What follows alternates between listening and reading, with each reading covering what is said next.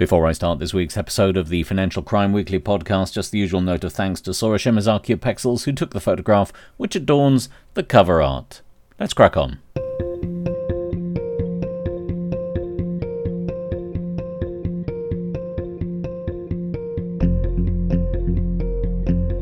Hello and welcome to episode 75 of the Financial Crime Weekly podcast. I'm Chris Kirkbride.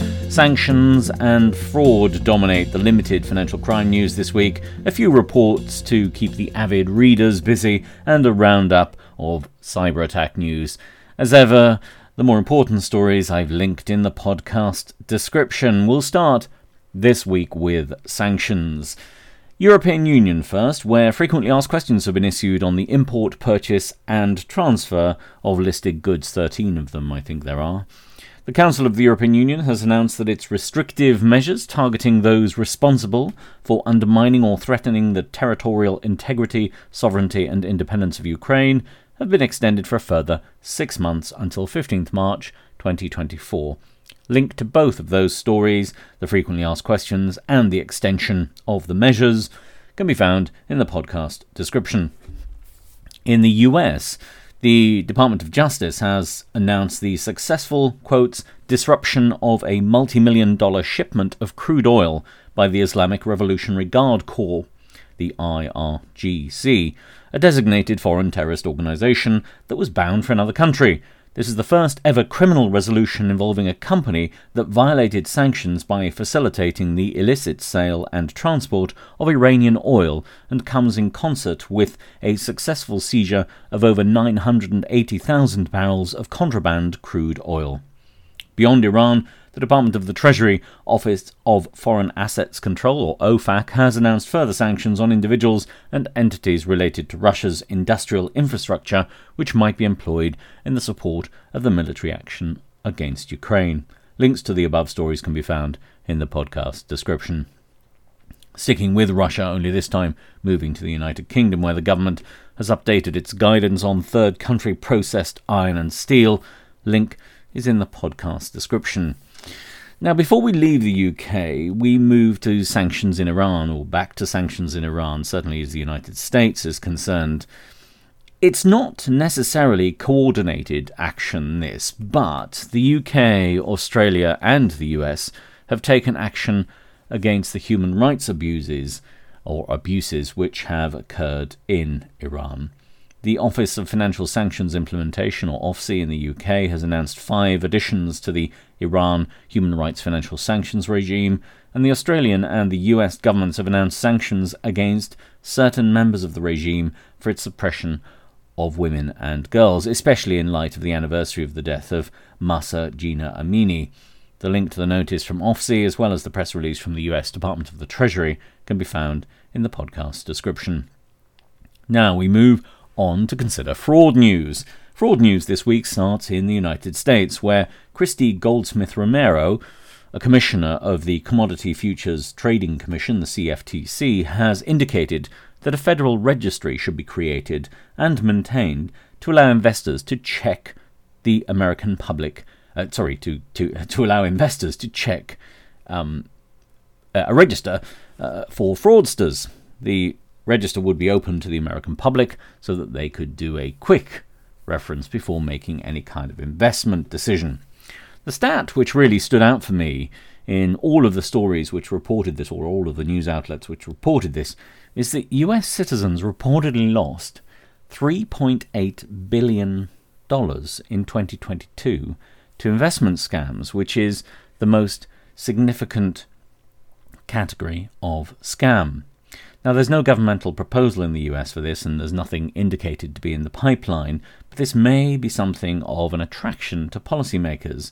In the UK, there happen to be a range of registers available with information which might allow someone to check on the goodness of an individual or a corporation, but a single register drawing information from a range of sources might help better inform. That being said, one could provide all the information possible such that an individual is able to make an informed decision, but if they don't use it, then there isn't an awful lot that can be done about it. In the UK, the Serious Fraud Office has announced charges against 4 individuals who, it contends, had some role in the collapse of Patisserie Valerie, which was a kind of cake shop, high-end cake shop, I suppose would be the best way to describe it. This is the quote. "The SFO has charged former director and chief financial officer of Patisserie Holdings plc for 12 years, Christopher Marsh, and his wife, accountant Louise Marsh, as well as financial controller Pritesh Mistry and financial consultant Nilesh Kumar Ladd. All 4 suspects were served with charges at their homes. The SFO has charged all 4 suspects with conspiring to inflate the cash in Patisserie Holdings' balance sheets and annual reports from 2015 to 2018, including by providing false documentation to the company's auditors. During this time, the company also reported holding $28 million in accounts, yet concealed $10 million in debts from its investors and creditors." The link to that press release from the Serious Fraud Office in the UK is in the podcast description. In other news from the UK, Kenneth James Campbell has been banned as a company director for 14 years for his part in an investment scam which was little more than a Ponzi-style scheme where initial investors were paid modest returns by funds obtained from later investors. That's textbook Ponzi. Link is in the podcast description. Finally, from the UK, the Payment Systems Regulator has announced a consultation on proposed changes to the authorised push payment scam timeline and reporting periods. The link to that is in the podcast description. And finally, on fraud, the Council of the European Union under the presidency of Spain has announced that a conference will take place this week in Malaga, very nice, concerned with the topic of the new challenges in the fight against online fraud. It's on Monday and Tuesday of next week, and I think we can expect to be info-bombed with the outcomes next week. Now, away from fraud to money laundering. Not a lot here on money laundering, but there's a bit of interest. So in terms of the money laundering news this week, there's a major publication from Europol. The publication, The Other Side of the Coin, an analysis of financial and economic crime, as you can probably guess from its title, is quite a broad paper. The report has much relevant content across a range of themes, but provides a good deal of interesting content on money laundering. From the report is the following quotes: "Almost 70% of criminal networks operating in the EU make use of basic money laundering techniques, and about 30% engage with professional money laundering networks and/or underground banking systems." That latter stat is concerning, I think, since it indicates quite a significant number operating at a higher level of sophistication.